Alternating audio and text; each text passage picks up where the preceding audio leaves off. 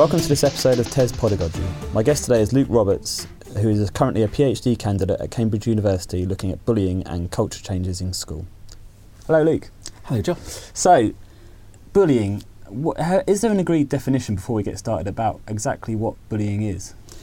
Well, I think the DFE would say they have their definition of bullying, which looks at repetition, intentionality and imbalance of power. And the Anti-Bullying Alliance in England also uses that definition as well. I think outside of that, the Welsh Government and the Scottish Government may have different definitions, as well as charities tend to have slightly different definitions of bullying as well. So it's a contested area, and what we really need is either the Cambridge or Oxford dictionary to go, this is what bullying is, and then we will all agree it once and for all at that point. And so you've chosen for your PhD research to look at bullying. I mean, what led you to look at this area, and what specifically are you sort of investigating in that area? So years ago I used to work in local authorities around the time of the National Strategy's anti-bullying work, so was involved in schools in London in particular, and looking at the amount of time and effort we spent in terms of teacher training, trying to support pupils, and also my own work supporting communities in conflict, whether that was parents with the school or pupils. What really struck me was how difficult it was to keep schools focused on this. So they deal with the event as it happens, but then when you say, right, so how do we prevent it occurring in the future? That was a lot harder, because most people say, well, we'll put a policy or we'll do a whole school approach. And so in my masters, one of the masters I looked at was how sustainable is the whole school approach in terms of addressing bullying. And I used a case study school, so did quite an in-depth study with staff saying, you know, what support are you given to address bullying in schools? And what came out was a really weak model, and weak by what I mean by weak is very fragile model, which was basically dependent on two people in the school. And if they left, then it would all fall apart. And you know, sort of anti-bullying champions, or not even anti-bullying champions. You had a deputy head who was really passionate about making sure that pupils felt safe in the school, but then you also had like the head of behaviour as well, who was, the two of them worked in tandem, but it seemed to be kind of only those two who would take on a lot of actual incidences, whereas the rest of staff would say, well, we'll refer to them. I see. So you had like an experience deficit in the rest of staff. People used to refer bullying to these two people, so their other staff's experience of dealing with bullying was not great. Exactly. Even though there was really strong signs that there was a culture change happening in the school, the problem became, through the analysis of the school, that when those two people left, which they did 6 months later, that's the great thing about research. You can say, ha, look, my research proved that you did have a fragile model. Doesn't help the school at all. But what was really interesting there was when they did leave, the culture shift started to revert back to something more punitive as well. So there is this kind of use of the term whole school approach, which means we train everybody up, whereas I think it's a much more complex process than that. And I think the challenge for school staff in particular has been, well, how do we deal with that complexity? Because are we talking about leadership, policy change, culture change? These are big subjects in and of themselves, but they're all part of the alleged whole school approach if we're going to address bullying. I think the temptation for me was to say, right, can I find a more interesting or a more sustainable way to address bullying? And that's where my PhD is at the moment. So with a whole school approach, is the belief there that, you know, everyone in that school knows what bullying is, and everyone in that school can deal with bullying if it arises, and also try and prevent that bullying? But your research sort of highlighted the fact that perhaps that knowledge and experience isn't as widespread as it possibly could be, and prevention in particular is a problem. Absolutely, and I think the challenge for the whole school approach is it's a great implementation model. Like, how do we get awareness about a particular issue up and running? Whereas what my research was looking at was what happens 5 years down the road? And does that whole school approach model still work? And at that point, it doesn't seem to be that what you use as a model to implement an anti-bullying initiative isn't the same as what you need to sustain it. And it's making that distinction that's really important for staff to understand, because particularly if you've got things like changeover in staff, and you will always have a changeover in pupils, how do you make sure that those things that are most important to the culture and to the safety of everyone are sustained within school models? So I guess a lot of whole school models probably, you know, some tutor group time, an assembly for New Year 7s, maybe a CPD day for staff every couple of years to account for some changes.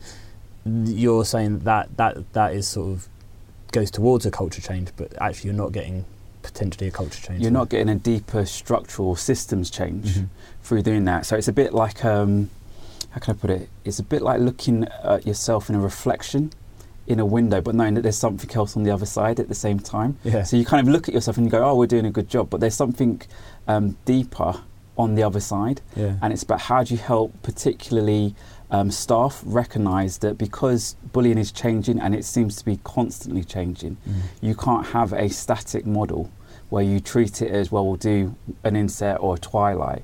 Because what you're really saying to staff is when a bullying incident happens, you've got a relationship dynamic that you're trying to intervene in. So as much as you've got the preventative work, which will hopefully reduce the prevalence of bullying, but also when those incidents actually occur, and I think this is where I'm really interested in how schools respond, when you're faced with an incident between groups of young people who are engaged in harmful, repetitive behaviour with a power imbalance, what is it that I need to do then? And a twilight or an inset isn't going to prepare you for that situation. And part of that challenge is that if you've got a punitive system, you will simply punish the people that you think are doing that bad behaviour. But because bullying is a relationship dynamic, what do you do with the young person who's been targeted? How do you know it's ended, or has it just shifted somewhere else? So this is why it is a real challenge for schools to understand that the punitive system that sometimes they're very familiar with isn't particularly helpful.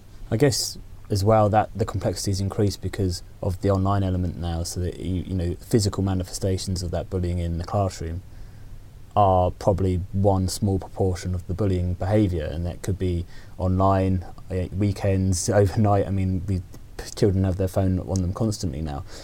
Where does the school responsibility sit there? I mean, if they've stamped it out in the school environment, and the bullying is taking place outside the school environment, how far does their reach extend? Because I guess the impacts of that external bullying are still felt within the school environment. So I guess it's better relationships with parents, or? Well, in my present research, what I did was I interviewed pupils, staff and parents separately to say, what is your responses to bullying? And the one thing that came up from both pupils and parents constantly was, we're now in a social media world.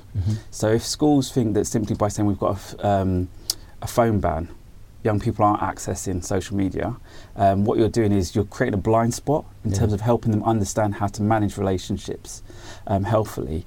But I think the second point is that if bullying is occurring within the online space, it's damaging relationships. Those relationships can be damaged in the school, on the bus home, in the community, wherever they are. So to what extent is it the work and support of schools to say, if we live in a community, how do we make sure everyone's having healthy relationships? Because those healthy relationships then produce the safety to learn. And so this is why it's crucial that schools start to engage in this. But at the moment, in my own research, it seems that that's not the case.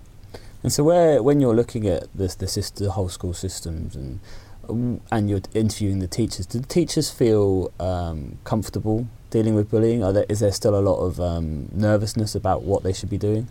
I think part of the challenges goes back to your very first question, clarity about what bullying is. And so there's a distinction between what is banter, when is someone just being sensitive, and what is bullying.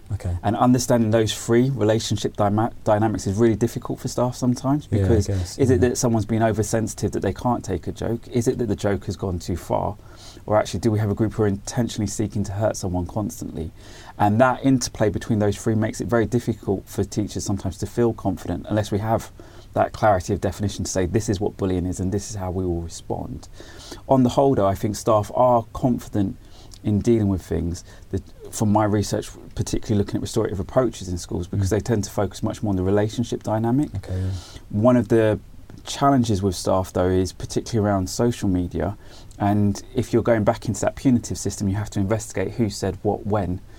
And that presents a particular challenge because you spend so much time investigating that you spend very little time on saying what's the actual intervention. And you talked about restorative approaches, and I mean, that is at the moment seen as quite oppositional to sort of a punitive approach. People tend to see them in slight isolation in terms of, we've sanctioned this behaviour because we've found out what happened and they now know it's wrong. And then there's a restorative approach that says, hang on, there probably isn't well, potentially not a wrong or right answer here. We need to find out what the issue is and explore that. With bullying, which one is more prevalent, do you think, in schools? I think definitely the punitive response. And I think in part it goes back to that's the default position. So it's not like they're equal initiatives. So the default position for most schools is we're in a punitive state and then we've moved on some kind of restorative journey. Okay. What my research has shown is, particularly in the schools that I've worked with in the north of England, is that where a restorative approach is being used, one of the most interesting things that I didn't expect to find was there was very little evidence of a snitch culture. Okay. That pupils felt much more willing to talk about incidences and much more willing to say it's okay to talk to a member of staff because it's going to be solved.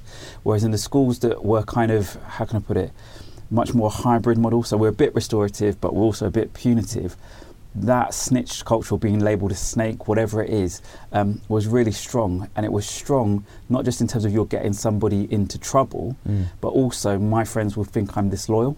Oh, I see. If I tell. So again, sometimes the punitive model works really well because it means that staff don't have to deal with stuff because pupils aren't going to tell you anyway. So you can think that it's kind of a false positive. The fact that we've got it means we don't have incidences, whereas you probably do have incidences, but no one wants to tell staff. And you've mentioned before that you've worked in the prison system as well, the youth offending system. Sorry, is there that culture in sort of under a microscope there because of the sort of gang-related stuff potentially in there, that snitching is even more of an issue? Or, I mean, how are they dealing with it in such a close environment? Well, yeah, I think it's a massive challenge, and I think in terms of supporting the youth estate around looking at violence in young offenders institutions, it's really, at the moment, the focus has been very much on we just need to monitor the perpetrator because, of course, they're living together in such close proximity. But my challenge has been constantly, but what about the individual who's being targeted? What support is in place for them? And what you tend to get is where you have and it is a really punitive system there, where you get to the point where, for example, John has been harming Luke constantly, and we say, right, we're going to take away stuff, we'll put in lots of sanctions. The final one, you can't exclude you, so we'll put you in segregation. The challenge that I've had to pose constantly is if you get young people to a point where they have nothing left to buy into, where can they come back from? So you will be even worse because we've done everything we can to you and there's nothing more we can. So you have no reason to buy into the community. So again, this is things where relationship building, culture change, restorative approaches becomes really powerful because what we're actually saying is relationships matter. And because you're going to be living together, you've got to find ways to coexist. How you coexist is a discussion to be had. So it's really important to recognise within that prison setting that relationship element is absolutely essential. Schools do this, I think, very naturally, whereas that's not necessarily the case in prisons. So schools schools know the right path to take essentially, but sometimes that might get misconstrued by a whole school policy, or you think you're doing it because you've got a whole school policy, whereas actually the reality you're seeing is slightly different. Yeah, absolutely. And one of the things that's come from my research, and this applies as much to the youth estate as to schools, is that if you only focus on the negative, so if you have no bullying is bad, big circle with a fist through it kind of thing, what you're actually doing is running the risk of promoting violence or promoting bullying. Because what are you really saying? This isn't a safe place.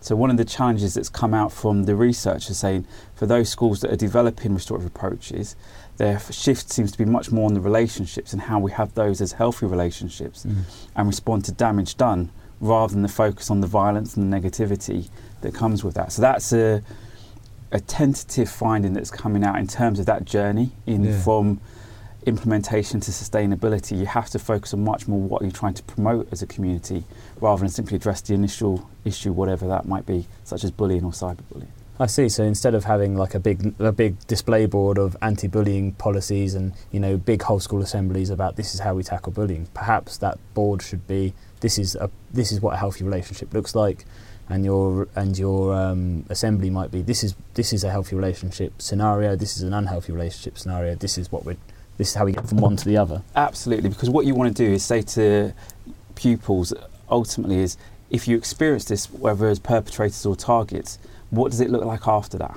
Because once you get locked into that dynamic, that becomes your day-to-day existence, you know, whether you're on the receiving end or the person who's perpetrating the behaviour. So it's how does schools say, right, regardless of what harms occurred, how do we move to something much more healthy? And that's where we want you to be, because the benefits of that are really important. We know from previous research around bullying that not only does it impact in terms of emotional health and well-being, mental health, but also long-term. And I think this is one of the things that if you're with people for 5 years, you can tend to forget that once they leave you, that experience, and there was some research, I think it was by King's College, which tracked people 50 years later, said that they were less likely to engage with other institutions, less likely to form healthy relationships, less likely to report incidents to the police, all from that experience of bullying. So this is why it's such a fascinating topic for me, because if we get it right, we can really intervene in a positive way for a very long time. If we get it wrong, the research has already shown how detrimental this could be.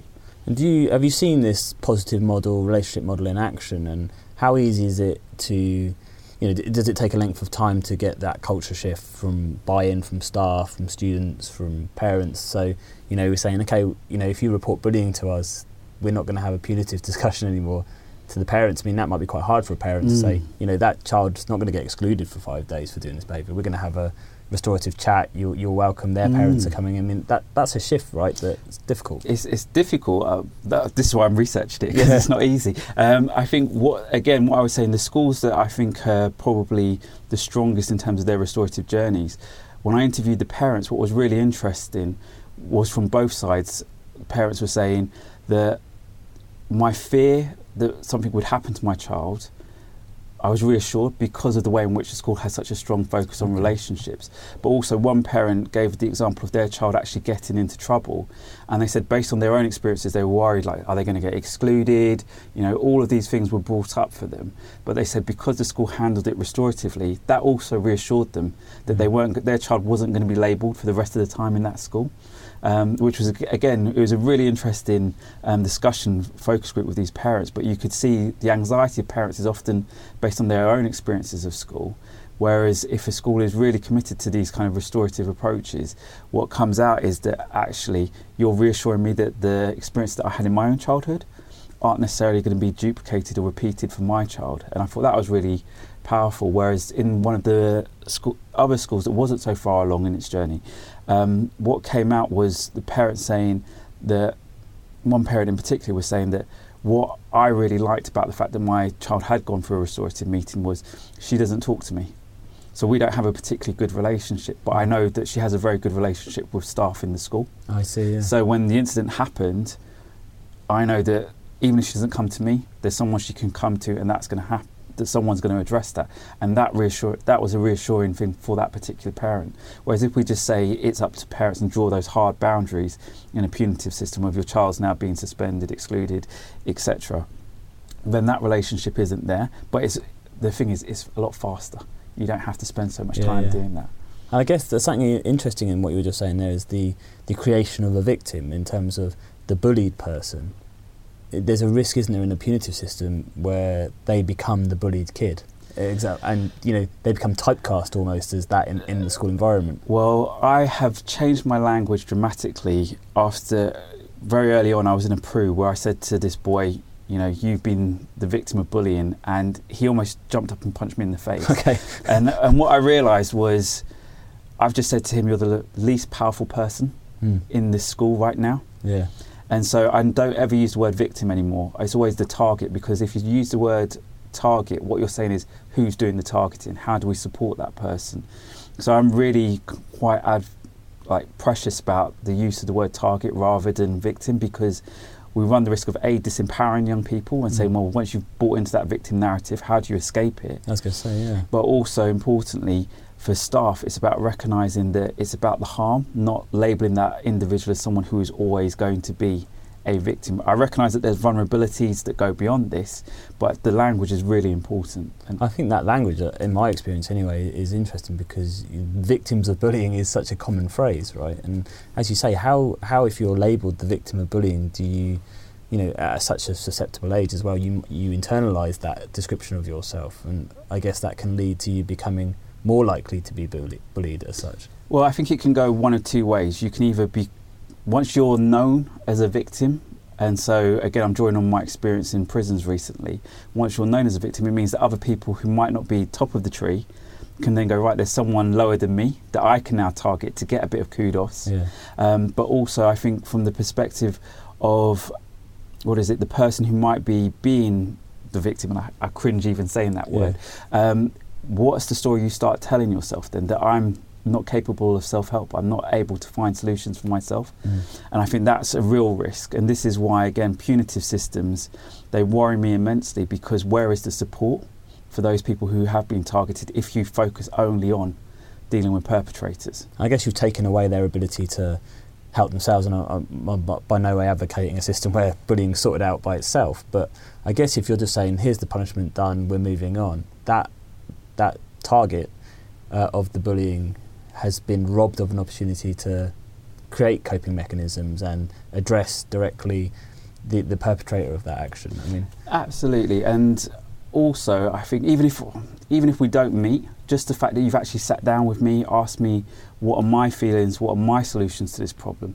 suddenly I'm invested again, rather than simply being a passive recipient of a punitive system. So, I see this again, with, particularly with around youth crime, that a lot of young people who are involved in youth crime have actually been targets or victims in the classical sense of a victim of crime. But there's no support for young people. So then where do I go? I have to find either ways to defend myself, remove myself from those situations, so I can't go to youth clubs, sports clubs, I stay within a locality, or I have to find other people who will protect me.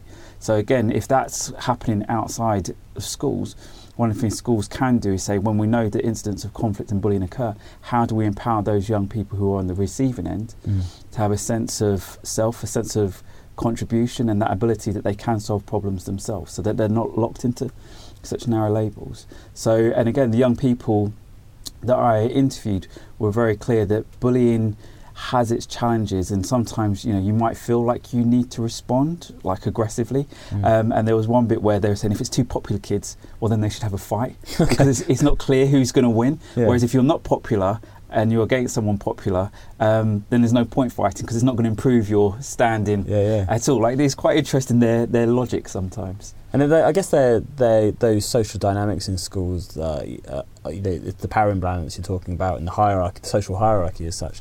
I mean, that adds an extra layer of complexity to any restorative conversation, I imagine, in that if you are dealing with a child who might be lower down the social hierarchy and one at the top, and the one at the top doesn't see as many consequences of either being outed as a bully as such, or from any, or from doing the bullying, whereas the less person lower down in the hierarchy has got a lot to lose, right? So does that have to be part of the restorative process, in the sense that the teacher has to be aware of those social hierarchies? Absolutely, because and this is why an inset isn't going to do it, because staff know the dynamics that play out in their classrooms, in their playgrounds and in their tutor groups. And so it's about saying, it's not my role necessarily to advocate for that less powerful, less popular pupil, but what do we need to do to adapt the process so that that person feels that there is a greater equality, and part of that equality is making sure that the process is even on both sides as well. So it's no point me asking you a whole set of questions and then asking a pupil who might be the target a slightly different set of questions, because already you're starting to think, well, I didn't have to answer that question, so what does that mean for me? So this is why clarity of process is absolutely essential, and I think that's what restorative approaches tends to do. It gives a structured conversation to the response to conflict, but it doesn't mitigate staff's skills in facilitating that conversation. I guess, so what you're saying really is that you almost have a template conversation, structured conversation, so that both people, even if they're not in the same room, know that they're having the same process, they ask the same questions and as such. But do you find in your research that the bully tends, because the sort of common assumption is that the bully only bullies for a reason, i.e. there's problems, they feel insecure, or there's a history of bullying of them somewhere along the line, be it at home or in a different environment. Is there a case where you sort of insinuated it a bit, I guess, where it's actually just about social climbing bullying, or is it a mix? It's always going to be a mix. Yeah. That's classic research answer there. Yeah.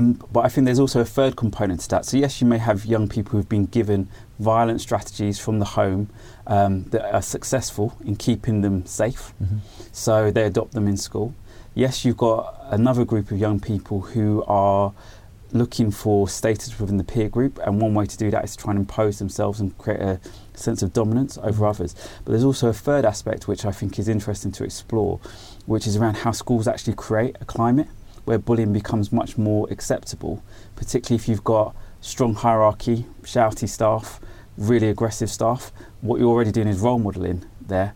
Who has the most influence and who has the most power. Yeah. So then don't be surprised if it's replicated within your pupil population, because what they're doing is mirroring the structures that are already existent in the schools. And that's nothing to do with personalities or peer groups. That's about how adults create culture.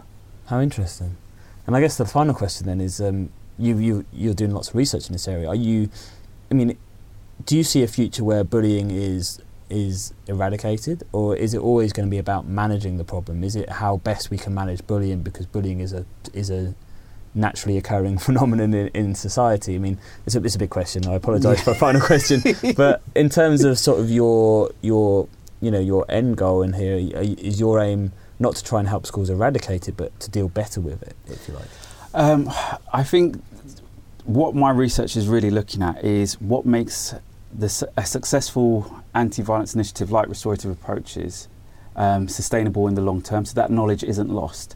And I think that's where, for me, the interesting challenge is, because schools are in themselves constantly in change. And so how do you keep the best of what you know works, but also modify?